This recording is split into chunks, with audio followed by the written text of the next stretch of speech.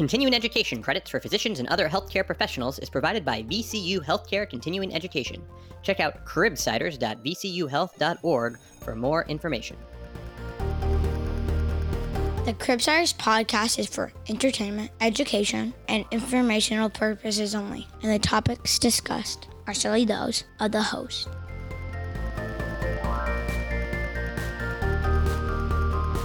Welcome back to the Cribsiders. What's up? There it is. I'm Justin Burke here with Chris the Chew Man Chew. Hey. And our current producer, Dr. Martha Brucato. How's it going, Martha? Very happy to be here. We are having lots of Dr. Martha Brucato time this week, which is outstanding. She's an outstanding producer and just a wonderful human being. Congrats again on the forthcoming child. Thank you. We are joined tonight by an outstanding guest, Dr. Christopher Golden, who discusses neonatal HSV. I got a lot of takeaways. This was great. I am now way more terrified about any child that behaves in any abnormal way. But before we talk about that, hey, Chris. What's up, man? Can you tell us about the show? Sure. We are the Pediatric Medicine Podcast. We interview leading experts in the fields to bring you clinical pearls, practice-changing knowledge, and answer lingering questions about core topics in pediatric medicine. We have a fantastic conversation with our guest, Dr. Christopher Golden. He's an Associate Professor of Pediatrics at the Johns Hopkins University School of Medicine. He's a neonatologist, and his interests include congenital and neonatal infections, neonatal bilirubin metabolism, care of healthy newborns, and pediatric medical student education. I feel like tonight we barely scratched the surface of his knowledge base, and it is incredibly wonderful. He is the director of the Pediatrics Core Clerkship in the School of Medicine. He teaches us about risk stratification for neonatal HSV infection, the approach to diagnosis and treatment, and when you should think about HSV in a febrile infant, and learned a ton. Yep. Hopefully you guys will too, and make it Simplex for you to learn. I like that one. I don't know. Yeah, that's pretty good. Yeah, I like that one. Yeah. The Simplex approach to HSV. Strong work, Chris. Dr. Golden, thank you so much for joining us. This is very exciting. We are so thrilled to have you. Welcome to the show. Thank you. Appreciate your having me. I'd like to start by asking, because we're kind of a fun, informal group bunch, is it okay with you if we call you by your first name, Chris or Christopher? So interestingly, my first name isn't Chris. Remember, William, Willie, no, Billy. no. Chris is fine. Chris is fine. Chris. Okay. Thank you so much. I will always see you in my mind as Dr. Golden, but I want to be consistent in the familiarity of joining the Cribsiders family. So absolutely, thank you. Thank you for coming on to the show. I am so excited to have you. Can you tell us a little bit about yourself so that our listeners know all the great things that I know about you and that Dr. Brucato knows about you? Tell us a little bit about yourself. Looking at sort of what we talked about, I'm a 40 plus, I won't say how much more plus, 40 plus year old neonatologist who loves to cook. Love my wife, who is an adult endocrinologist at Hopkins. I love my son, who is a rising or soon to graduate senior journalism major at Northwestern. I love Duke basketball, which has been painful this year, unfortunately, but we'll be back. I'm not worried. Not worried. And my hometown is where they give out these funny little green jackets every second or third Sunday in April. Let's follow up question on that. Green jackets.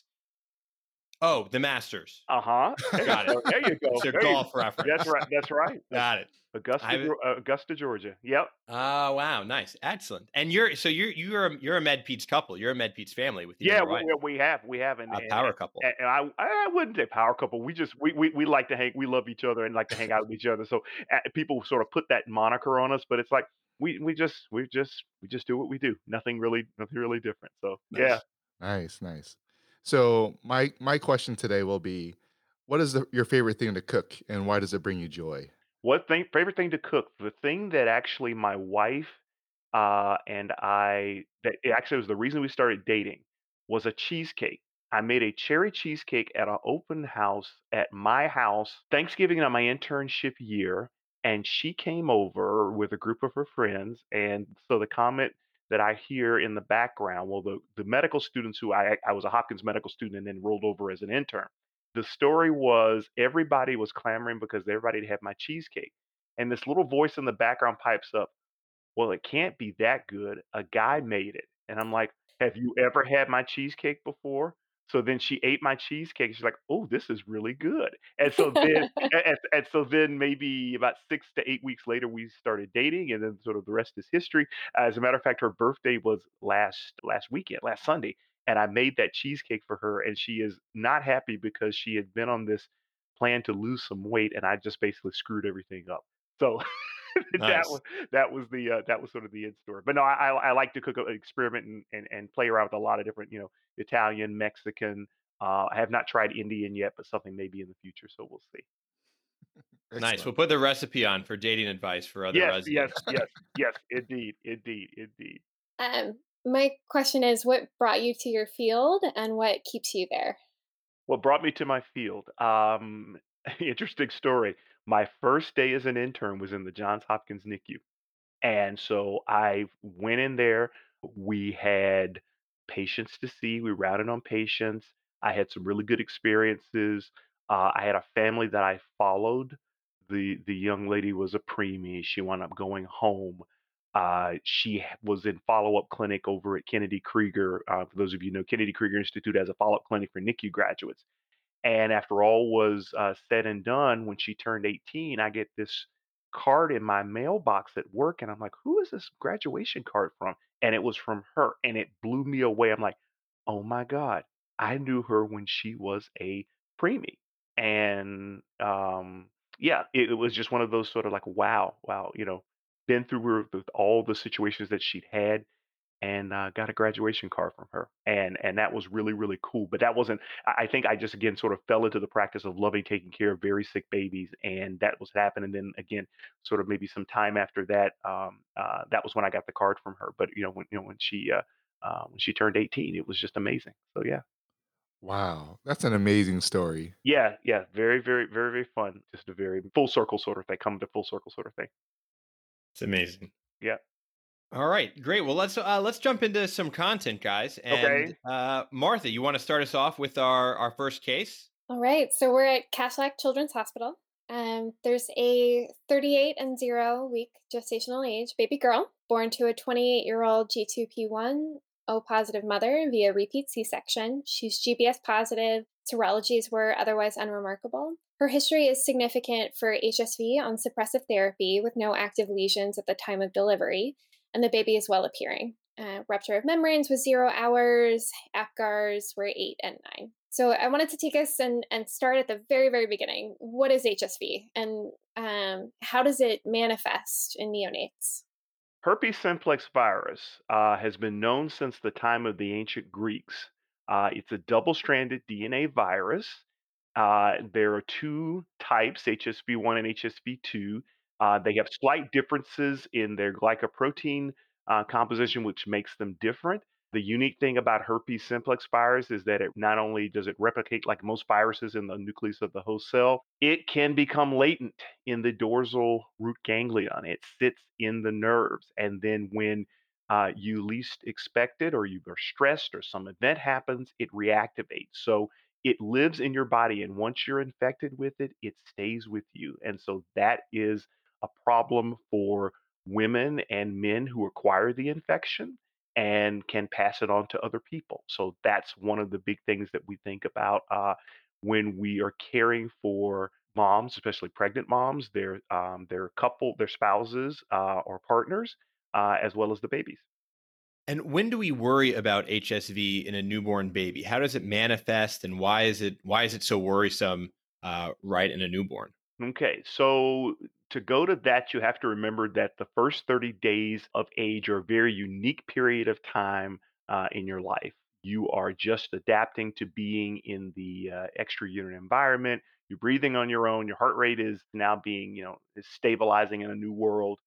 You're learning how to eat, and your immune system is starting to turn on, and it's not completely developed. And as a result, babies who are in the first 30 days after delivery are at a unique position to be exposed to and potentially acquire herpes simplex virus or an HSV infection. So We think about it in any kid under 30 days of age, but importantly, we have to remember that there are some cases of neonatal HSV or HSV acquired in the first 30 days in life that may present towards maybe 6 weeks of age. So again, anytime in that window, an acquisition from the delivery process, which is where about 85% of all neonatal HSV infections arise, you have to be concerned about it. There are about 10% of them occur postnatally. That's somebody, for example, who may have a cold sore or maybe asymptomatically shedding that kisses a child or touches a child. One story is about herpetic whitlow, someone that has a herpetic lesion on a finger that may touch the baby. That baby is at risk for infection. That's a postnatal acquisition.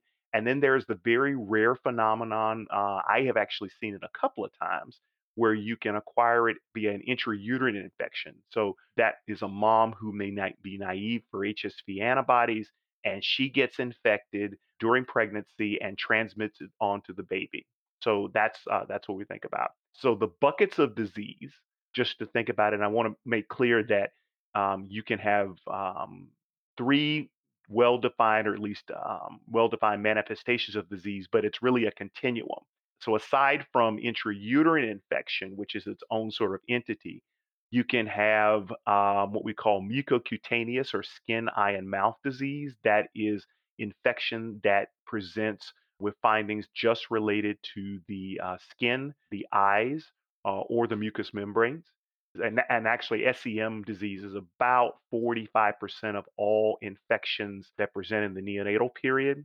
You can have disease that is consistent with encephalitis. And again, that typically presents about 30% of cases of neonatal HSV. And then the more severe form, and they all are severe, but the most severe form is overwhelming disseminated HSV disease. And that occurs in about 25% of all cases. I think that math added up right, maybe a little off, but generally it's about 45, 35, 25, I think, if you, or 20, or if you wanted to do the math exactly in terms of cases of different types of diseases, that is skin, eye, mouth disease, encephalitis, and disseminated disease. Wow, that sort of sounds scary. Like how prevalent is HSV in the population? So HSV, interestingly, as we're talking about adults, it's interesting. Would you believe 1 in 6 adults is seropositive for HSV? And that has been consistent over time through multiple studies evaluated. There are national studies that look at sort of multiple factors related to adult health, and that's been pretty consistent over time. The incidence of disease in the neonate is interesting. There's only been one prospective study that actually looked at the incidence of HSV disease. It was done by Zane Brown and colleagues, published in 2003, looking at a window of about 17, 18 years.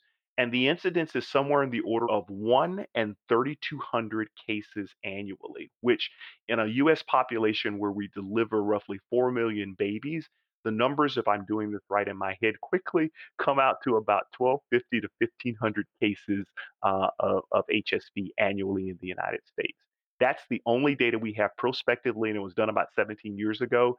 There have been multiple attempts to do retrospective analyses, and the numbers are sort of all over the place. Some have the incidence being much, much higher. Some have it being significantly lower. But I generally say 1 in 3,200 is the only prospective data that we have at this point.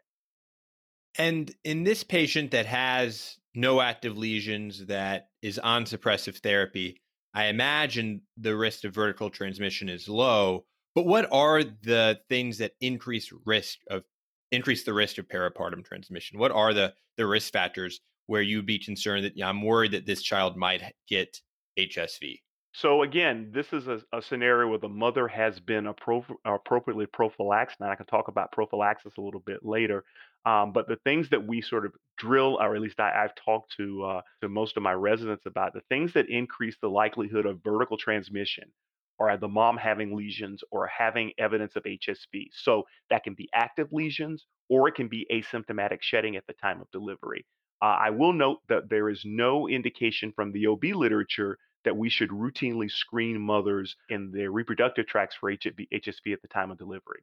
A primary maternal infection, so a mom who gets infected during pregnancy, and especially during the third trimester. A new infection during pregnancy, the mom has a larger number of viral particles around, and she doesn't have the ability to transmit her antibodies to the baby. And as a result, that baby is at higher risk of infection. Anything that interrupts the baby's mucocutaneous barriers. So, example, women who have active HSV lesions should not have fetal scalp electrodes placed on the baby. Again, it's basically an open source that breaks the mucocutaneous barrier, puts the baby at risk of acquiring infection. C-section has been demonstrated. Again, another study out of Seattle, Dr. Brown's group, to demonstrate that it is somewhat protective, but there have been cases of babies who acquired neonatal HSV through a perinatal acquisition with mothers who had intact membranes and had a C-section delivery. So not completely protective. So those are the things that I'd worry about in a situation where you have a mom that comes in and you're worried about a kid having HSV. Should we be routinely requesting that the mom have a C-section if she has open lesions? If the mother has active lesions at the time of delivery, OB should do a C-section in this mother, even if it's a recurrent HSV infection. If it's a primary infection, the numbers in terms of vertical transmission have been reported in the 50 to 60% range in terms of tops. In situation where the mother has lesions, but she's had HSV prior to this pregnancy, the numbers are less than 5%. Having said that, the risk is still not zero, and the mother still has viral particles, and the mother could still transmit to the baby, even if she has active lesions and a recurrent infection. So, yes, the OBs will routinely do a C section on mothers with active lesions at the time of delivery. So this is great. Obstetrics has always overwhelmed me, and med peds. That's the one field that we try very hard to stay away from. So focusing on the product of this C-section, let's say in our example, our patient does have a history of HSV and does have active genital lesions at the time of delivery. They do a C-section, and we're presented with this baby. What are we doing as far as observing the baby, treating the baby prophylactically? When you're concerned for infection, how is your approach towards this child? So there were multiple different pathways in iterations of the AAP Red Book.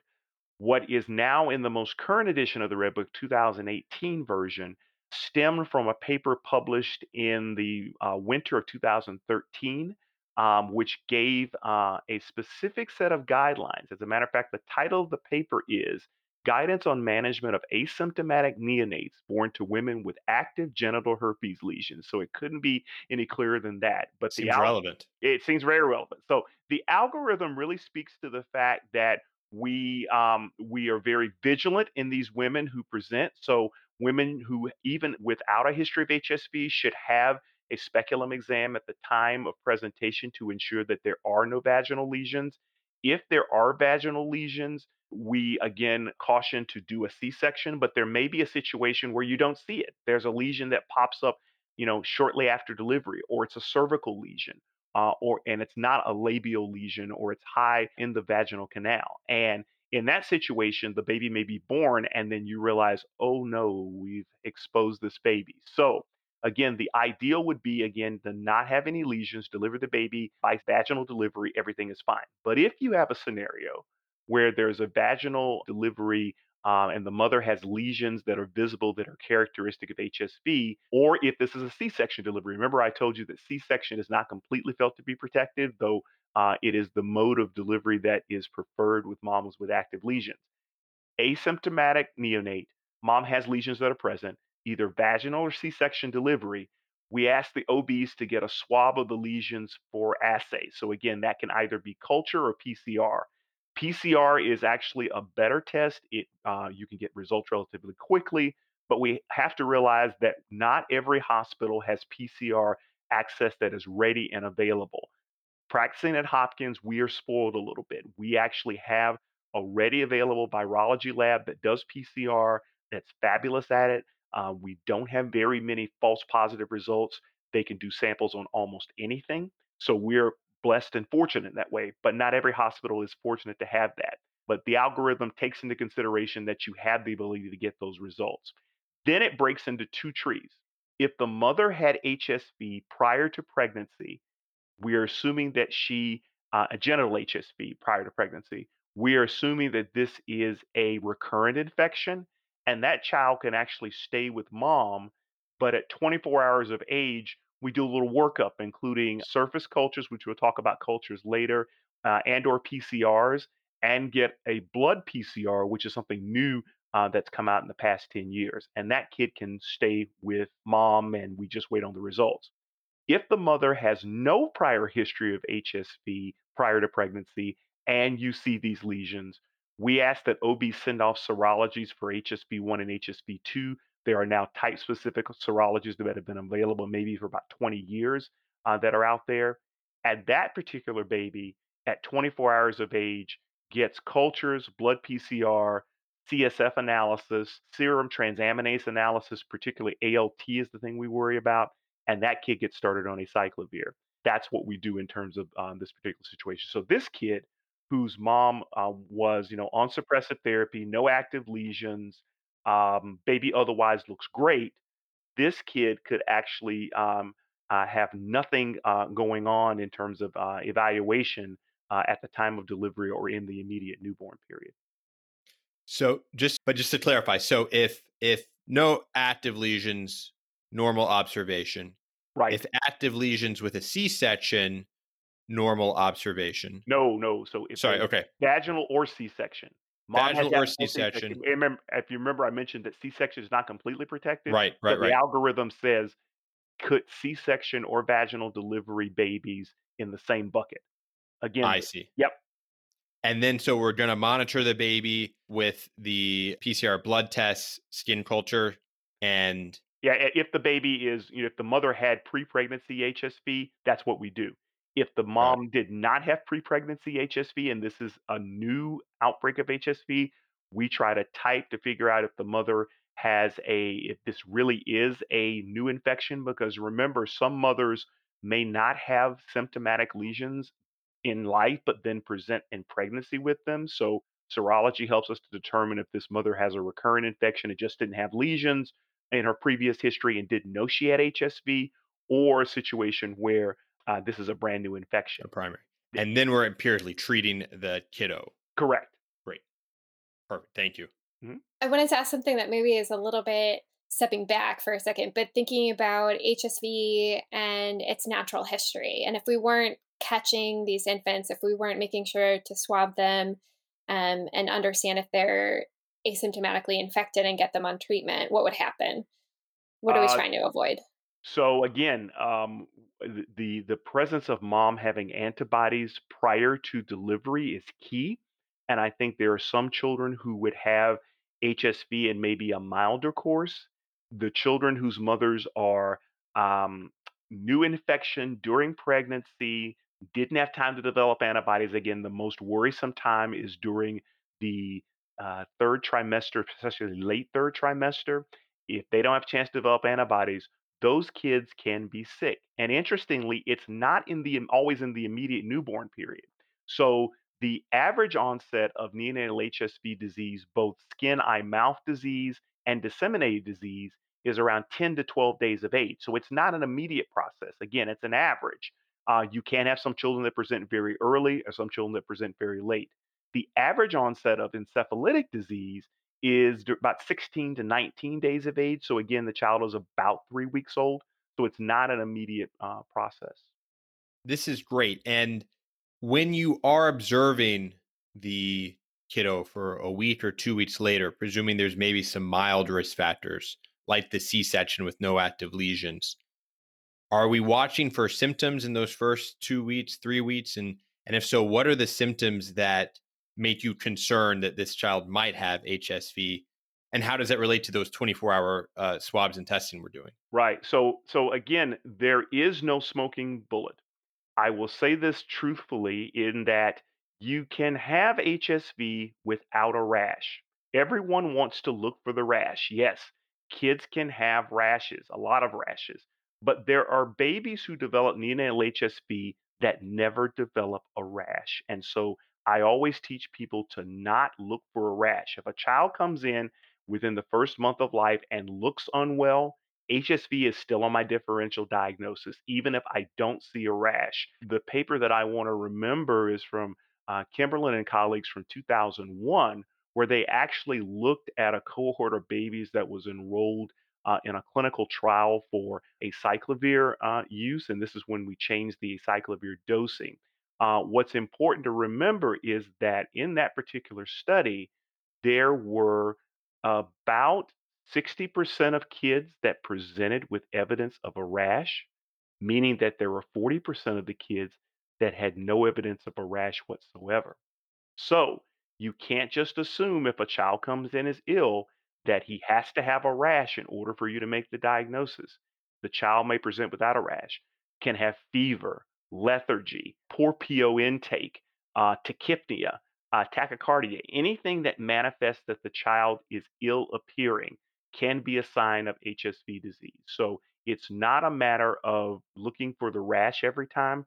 And I will always warn people that you should not put stock in if I don't see a rash, the kid is otherwise well. So yeah, I knew I had to think about the numbers.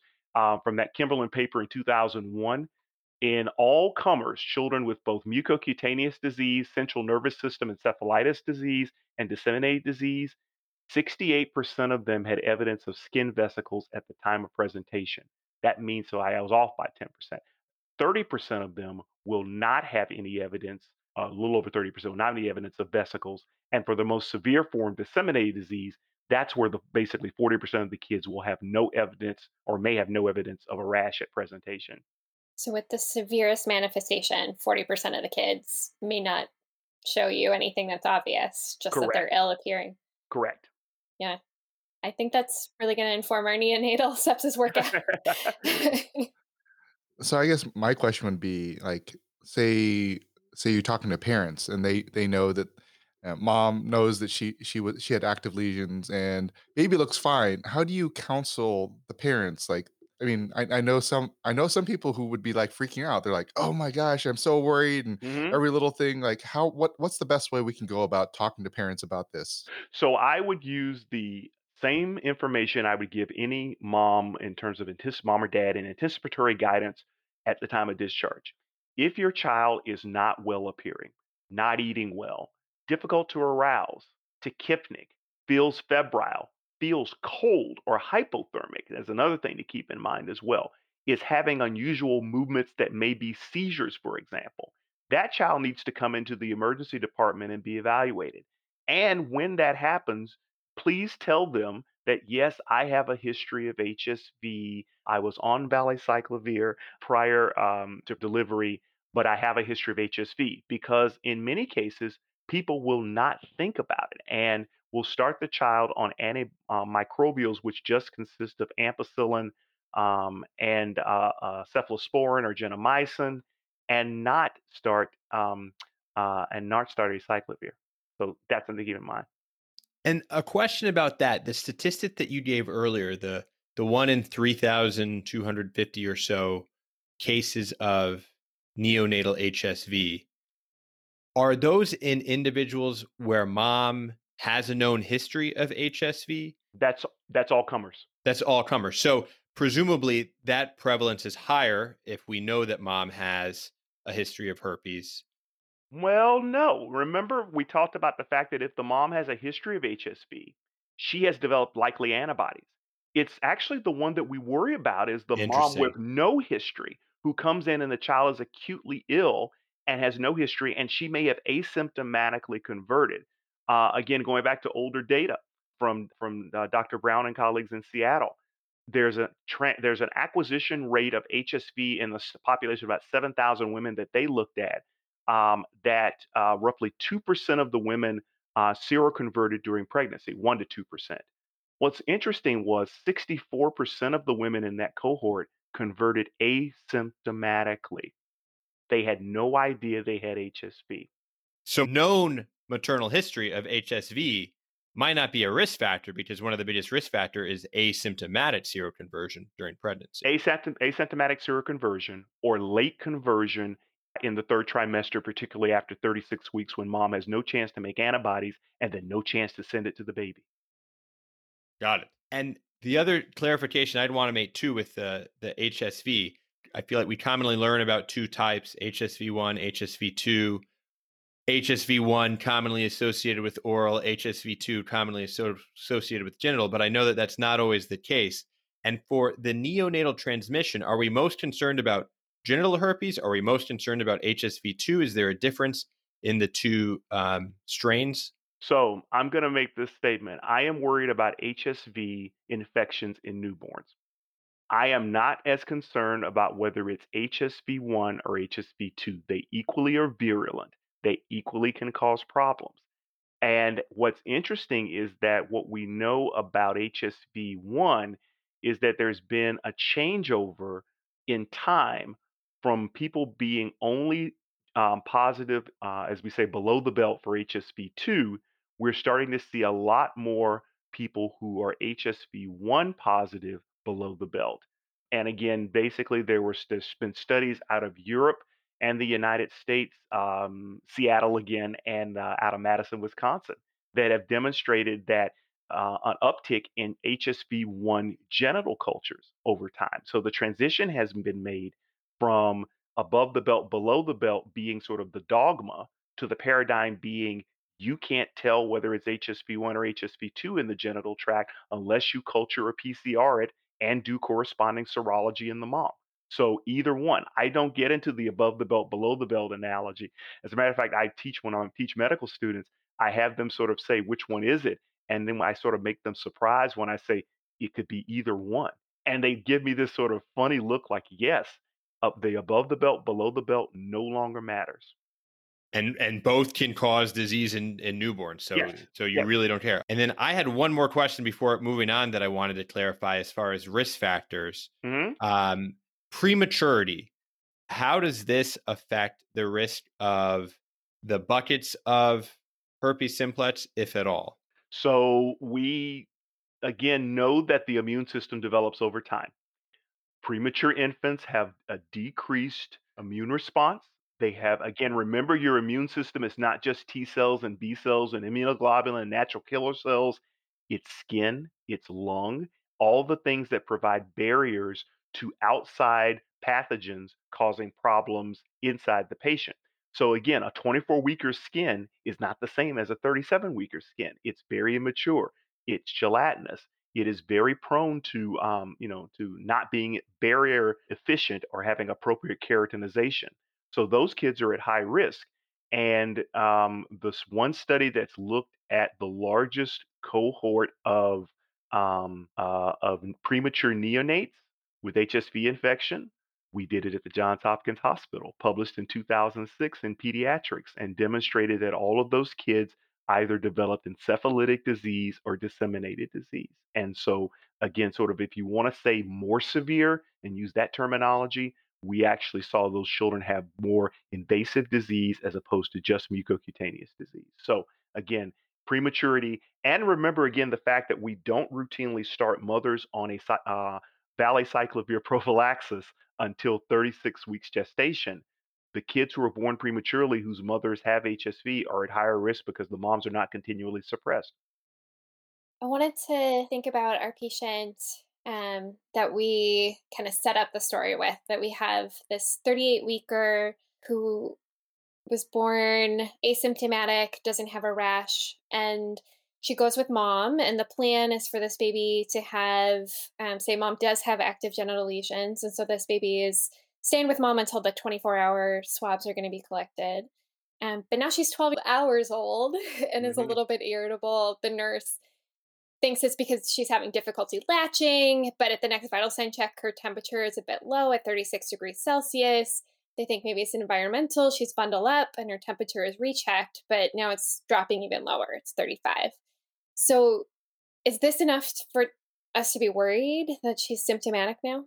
Absolutely. So again, the 24-hour window is given primarily because if the baby has any maternal secretions in the vernix that may be present and weren't quite wiped off, you swab the baby and it's positive. Is it the mother? Is it the baby? What's going on? So we do that 24-hour window. In this scenario, at 12 hours of age, all bets are off. This is a sick kid. You're hypothermic. you're irritable, you're not latching. This is not a healthy baby. This is a child who needs an evaluation for HSV and for bacterial infections. I don't want to forget again, we talk about 1 in 3,200. Again, the more common infections, again, are Group B strep, E. coli, and Listeria, again, in some cases, as pathogens in the neonatal period. So bacterial pathogens are ones that we can't exclude in our workup. So I would want to do an HSV workup, and I also work up for bacterial infection as well. And what does that workup mean to you? What What's included in that? what's the workup mean? Okay, so we talked about some of this when we talked about the process that's done in moms who have no prior history of HSV infection pre-pregnancy who have lesions at delivery. But for a workup of a child who has HSV, we would do surface testing. And again, I want to shy away from saying culture because we now have places, and Hopkins is a place in particular that does PCR. Not everybody has PCR or access to PCR. But I do want to say you want to do surface testing.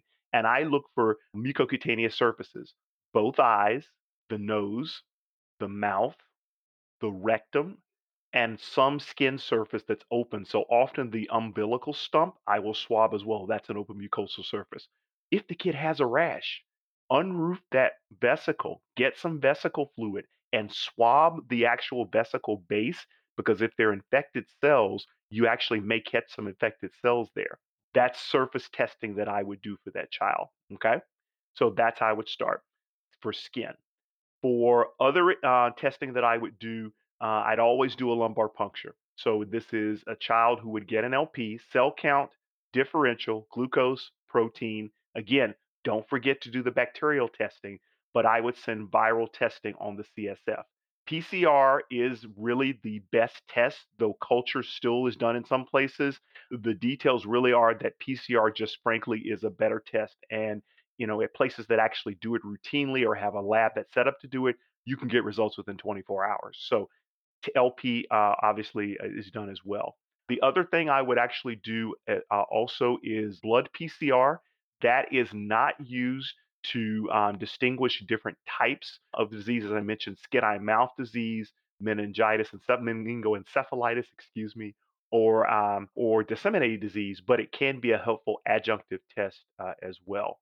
The other thing you want to make sure that you're doing are tests that are specific to evaluating what's going on with the child. So if the child has respiratory symptoms, you want to get a chest x-ray to look for evidence of acute either infiltrates or other processes that may suggest a pneumonitis or a pneumonia. If the child is having frank abnormal movements, an EEG is always important. While you're evaluating, it's important to get an image of the head. MRI has been demonstrated to be a better test than a CT scan or sonogram, less radiation than a CT, better imaging results than an MRI, than an ultrasound, excuse me.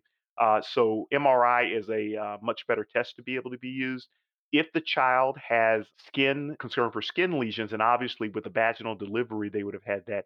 They could have had eye involvement as well. So I always get an ophthalmologist to come to look for corneal changes for an acute infection.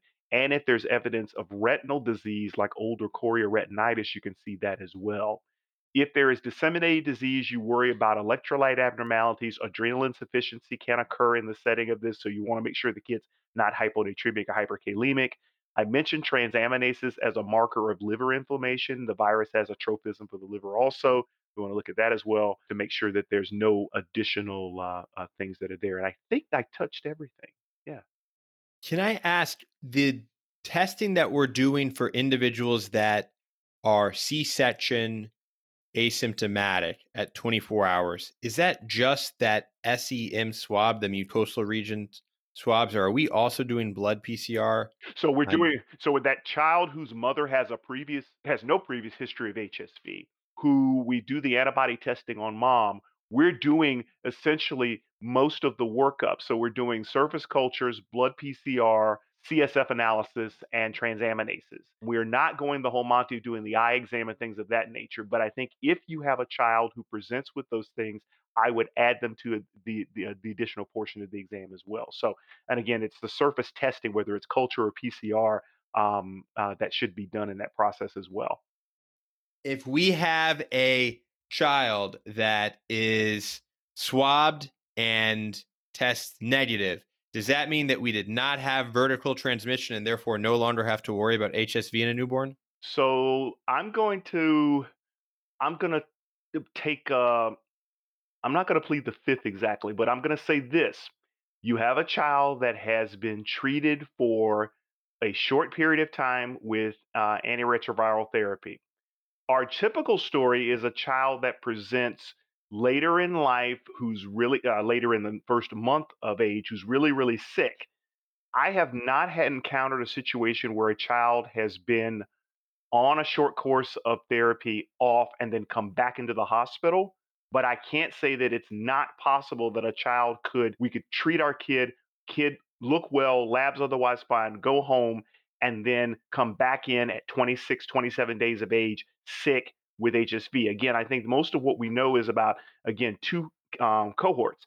Kids treated immediately after birth for what we know in terms of our management and what has been outlined for people and what we do routinely, and the kid that comes in who's really, really sick with either encephalitis or a new rash. So, what happens with this sort of treat for a little while, get off, come back in? I would still think the child would probably still be at risk. So, I would shudder to say that we can say this kid is completely out of the woods. Great. So moving to a very different scenario, 21-day-old febrile infant who is presenting to the emergency department is ill appearing. We're concerned that they have sepsis. What pieces of data do you need to say that this kid should start empiric treatment for HSV? The child is sick. And I'm not being funny. In my mind, there's always been a back and forth about should we start acyclovir? Should we not start acyclovir? Should we not burden the child with being exposed to acyclovir? My thought is, again, I don't work in an emergency department. I work in a NICU. So I have a more controlled setting. I have a monitor on the kid. I'm watching the kid. I'm seeing what happens if the kid has a clinical deterioration, develops respiratory distress, or has elevations in transaminases or becomes febrile. In the setting where you're in the emergency department, you don't have that luxury. Having said that, in a child who presents under 30 days of age with concerns for infection, I have to get HSV on the differential, and I would do the workup and start acyclovir. And also, and not even to push back, because it sounds reasonable, but I'll say, I'm seeing more and more some of this febrile infant literature where people are becoming more and more reluctant to even do a full LP as a child ages. So maybe if they're not 21 days, they're 24 days, they're 26 days, and have a mild fever with a runny nose or some other type of viral URI. Are there certain things that push you to say, yeah, this is probably, we have another cause, this is a viral URI, 22-day-olds also have fevers? Or is it, if the kid is 27 days old and has a fever, we need to be evaluating for HSV and empirically treating for HSV? There have been a couple of papers that talk about the creep or creeping into this idea of using acyclovir in 60-day-olds and 120-day-olds who present with fever. There's been bantering about in the literature about that. I would staunchly say that 30 days or under, child comes in with a fever, I do the workup, I do acyclovir, I treat that kid as if he potentially could have HSV. And as I mentioned, there have been some reports of children as far out as 6 weeks of age who have HSV that was acquired during the neonatal period. So I'm not so sure that I would say a 37-day-old that I would completely say, this kid probably, in the absence of, upper respiratory symptoms, just a fever, not acting right, I'm not sure I can completely rule it out. And even in the setting of where everybody's sick at home with RSV or adenovirus, I have 2 other kids at home that are not well. I think you have to be very, very sure of what you're doing, meaning that you have clear evidence that this is a child with an upper respiratory infection or a gastroenteritis, a viral GI bug, and that you have follow-up. So it becomes less and less important as the kid gets or ages out, if you will. I know we never talk about aging out in neonatology, but if the kid ages out of the situation, but I would definitely say keep it in mind. And final, just to loop back, does mom's HSV status play a role in the risk stratification? Is it something we should be chart reviewing? Or one of my takeaways is almost thinking no, because this should be an asymptomatic So if the mother has a history of HSV, the vertical transmission rate is less than 5%, but it's not zero.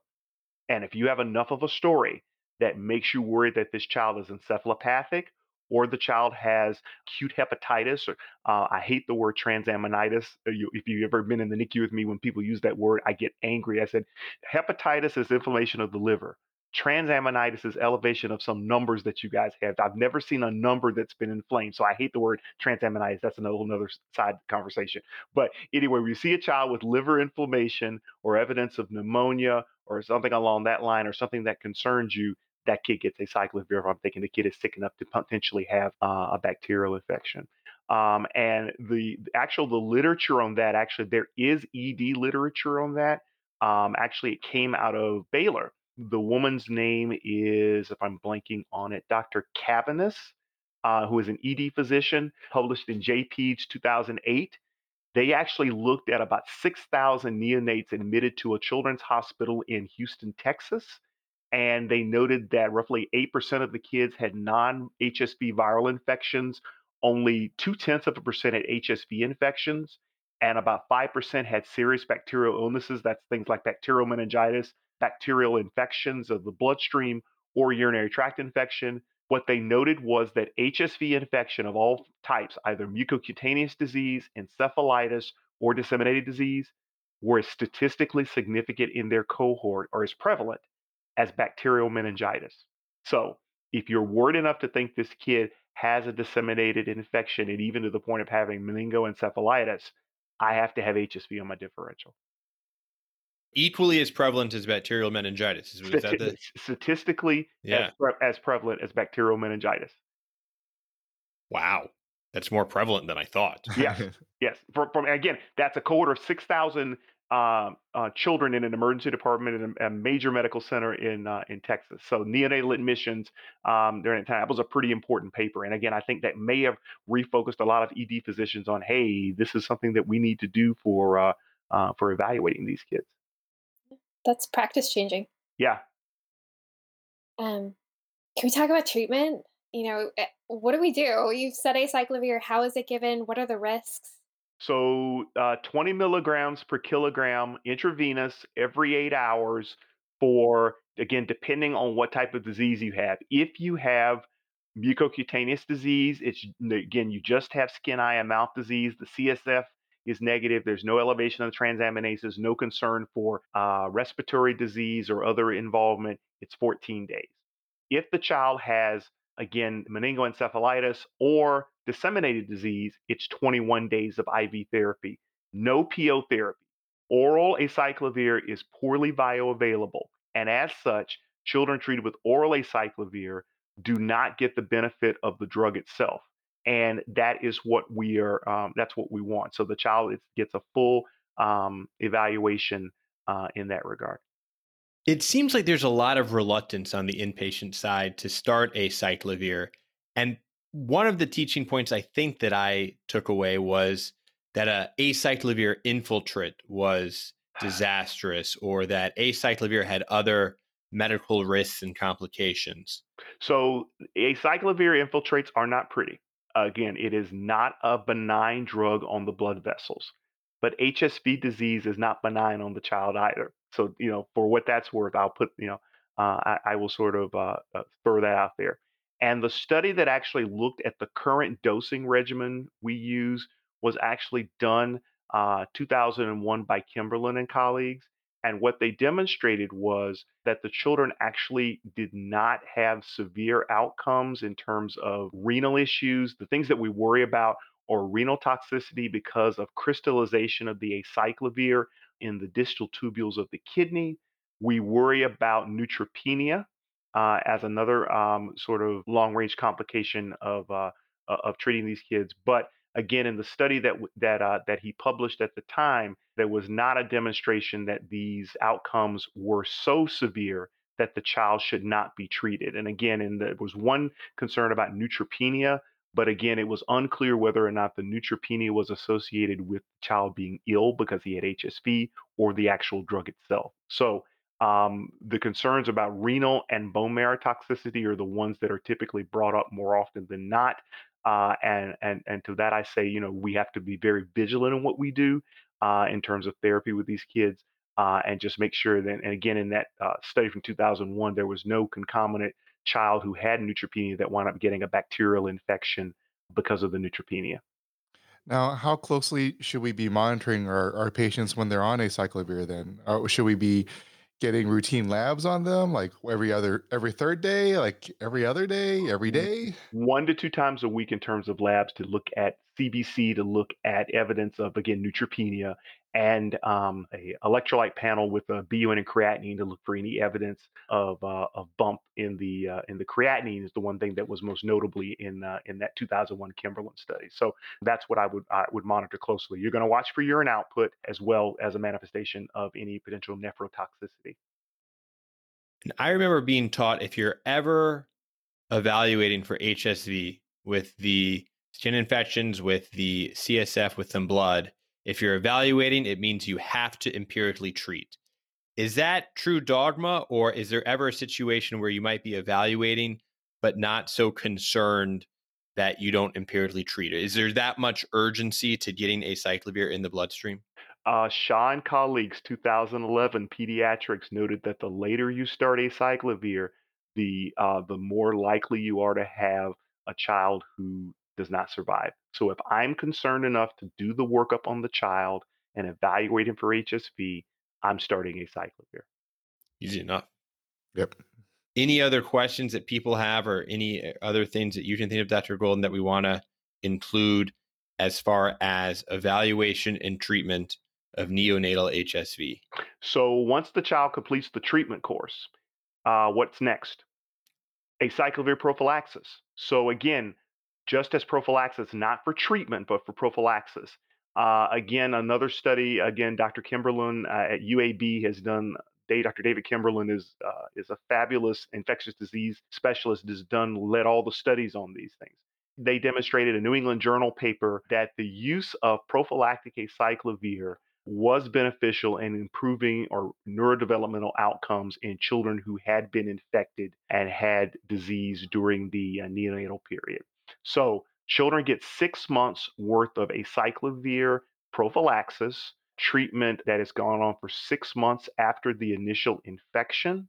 They actually have CBC evaluations again and renal testing to make sure there's no nephrotoxicity or bone marrow toxicity as well. But again, this is suppressive therapy. The idea came from the fact that data from the early 90s demonstrated that if a child has an HSV infection and has more than 3 recurrences during the first 6 months of age, that child is at risk for having long-term neurodevelopmental complications. So the idea really is to save the brain from having issues. That's really what we're looking for. Made sense. And that prophylaxis is presumably for not reinfection, but reactivation of the latent HSV in the dorsal ganglia, correct? Right. It's a reactivation, basically sort of tamp down the actual virus reactivating itself. Again, as I said, it's 3 recurrences in the first 6 months, bad neurodevelopmental outcomes. So the idea is to get them through that first 6-month window with as minimal neurodevelopmental sequelae of the infection as possible. And I assume these prophylactic doses orally, correct? Yes, then that is oral. That is oral. Again, and it's not for treatment. There have been scenarios where the children have been on prophylaxis and recur with infection, and those children actually get started back on IV acyclovir as treatment doses, and they get put back on standard prophylactic doses. There's a whole nother body of literature on children who have toll-like receptor 3 abnormalities and have increased risk of HSV infection. I'm not going to touch that. That would be a whole nother 30-minute discussion. But yeah, that's something also to consider as well. But again, those children who are on prophylaxis, who have a recurrence of active infection, get put on treatment IV doses, and then get put back on antiviral therapy thereafter. This might be a silly question, but then when do we make the switch to valacyclovir? So great question. Valacyclovir is beneficial because it has a valine ester on it, which makes it orally bioavailable. I'm not sure if there have been any studies that have looked at oral valacyclovir in treatment of or prophylaxis for HSV. So I don't know that literature. I'll just be frankly honest, but I don't think there have been any data to suggest that that's available or possible. One thing I'd like to ask about is, clearly there's racial inequities and disparities prevalent through so much of medicine. And we want to use this platform to identify and address some of the issues of these racial disparities. How does race play a role in HSV infection, or how does HSV infection and race? Can you talk about the racial inequalities and disparities of HSV infection? So there was actually a paper done again out of Baltimore, out of the emergency department at Hopkins, published about 6, 7 years ago, where they looked at people who were seropositive for HSV. One of the biggest risk factors was being a non-Hispanic Black person or being a female. So there is both concern that amongst racial and ethnic groups, as well as gender based issues with regards to risk of infection with HSV. So, what I would say is that there still needs to be active concern in populations about sexually transmitted illnesses anyway. And again, if you look at the data from the CDC puts out a data usually every September about sexually transmitted infections in the United States. And overwhelmingly, African American and Hispanic patients are at higher risk of acquiring sexually transmitted infections. And so, we actually, again, one of the residents will tell you my famous saying, birds of a feather flock together. So, if I'm worried about gonorrhea, if I'm worried about syphilis, if I'm worried about chlamydia, I have to be worried about HSV as well. So, yes, there is a concern there. And I would say that amongst African American and Hispanic patients, there needs to be more sort of investigation and evaluation, in particular with regards to what can be done to stem the higher numbers of STIs, including HSV, in minoritized populations. Thank you. We've talked about a lot, and I think this has been great, not just in looking at newborns that have non-specific symptoms and risk factors for HSV, but also an approach to febrile infants later on in life. Are there big take-home points that you really want to make sure our listeners and we walk away from this talk from with? I do want to make sure that people recognize that neonatal HSV, while it's not as common as other conditions in the newborn period, the consequences in both the short and the long term can be particularly devastating. We have to have our antenna up and be vigilant in watching for these infections. I will make a point from the OB side you mentioned earlier. There is no standard recommendation for testing women for HSV in pregnancy, if people didn't recognize that. The United States Preventative Service Task Force came out with a paper in 2016, which basically balked at the idea of making it a standard or a requirement to test women in pregnancy, not only women in pregnancy, but people in general. So to just use screening for HSV infection. The sensitivity and specificity of the tests that are out there on the market, there may be a positive predictive value as low as 50%.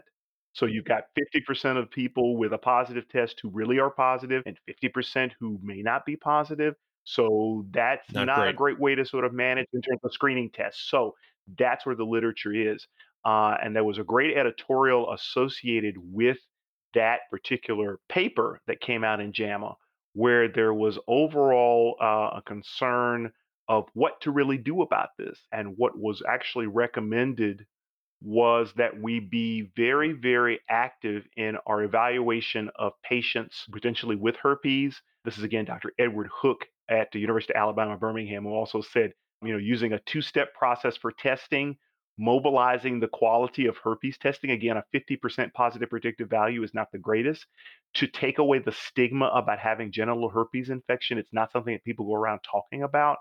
And then use patients who are actually symptomatic to use the current testing regimen for symptomatic patients and their partners. So I want to give attribution to Dr. Hook at UAB, who sort of gave this sort of guidelines in 2016 for sort of managing this. So something to keep in mind as well. So there still need to be a lot of steps made to sort of decrease the burden of HSV within the adult population, which then subsequently affects children. Excellent. Thank you so much for joining us today. I mean, this was amazing. It was beautiful. I think I brought home a lot of teaching pearls that I'll share with residents, and I can't thank you enough for joining. Is there anything that you'd like to plug, any resources out there, or anything that you'd like us to share with listeners, students, residents, attendings that are listening to the show? I think one of the things I want to mention, and actually this is a book that I think is absolutely fascinating. Ina Park is a associate professor of family medicine out at UCSF, and she's just released a book called Strange Bedfellows: Adventures in the Science, History, and Surprising Secrets of Sexually Transmitted, or STDs, or Sexually Transmitted Diseases. I've read excerpts of the book. I actually ordered the book. It looks fascinating what she sort of delved into. She uses a little bit of humor. She uses some sort of anecdotal stories, and she uses a lot of science to sort of describe the issues of sexually transmitted infections in adults. So I think something that people should get a read for. I'm actually looking forward to reading more. I've actually seen a couple of outtakes and actually been very, very good. But I'm looking forward to reading it myself. What a great title. Yeah, I know. Yeah. Yeah. I'm going to check it out. Yep. Excellent. Well, again, thank you so much for taking the time. We're very grateful. Our audience is grateful, and we really benefit from your expertise. So thank you for sharing that with us, and appreciate you coming on the show.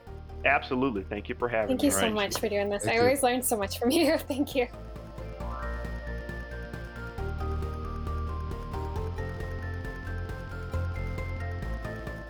This has been another episode of the Cribsiders. It's for the kids. Get show notes at thecribsiders.com/podcast and sign up for our mailing list, Knowledge Food Formula Feeds, to get our weekly show notes in your inbox. We are committed to providing you with high-value, practice-changing knowledge. To do that, we need your feedback. So please subscribe, rate, and review the show on Apple Podcasts, Google Play, or any podcast player. Also, you should feel free to email us at thecribsiders@gmail.com. A special thanks to our producer for this episode, Dr. Martha Brucato. Thank you for joining us tonight. I've been Dr. Justin Lee Burke. I've been Martha Brucato. And this has been Chris the Chu-Manchu. Thank you. Good night. Bye. Bye. Hey, you've already listened to the entire episode. Now claim CME credit. Continuing education credit is provided by VCU Healthcare Continuing Education. VCU is accredited to provide continuing education to the entire healthcare team. Check it out at cribsiders.vcuhealth.org for more information and to claim your credit after listening to this episode.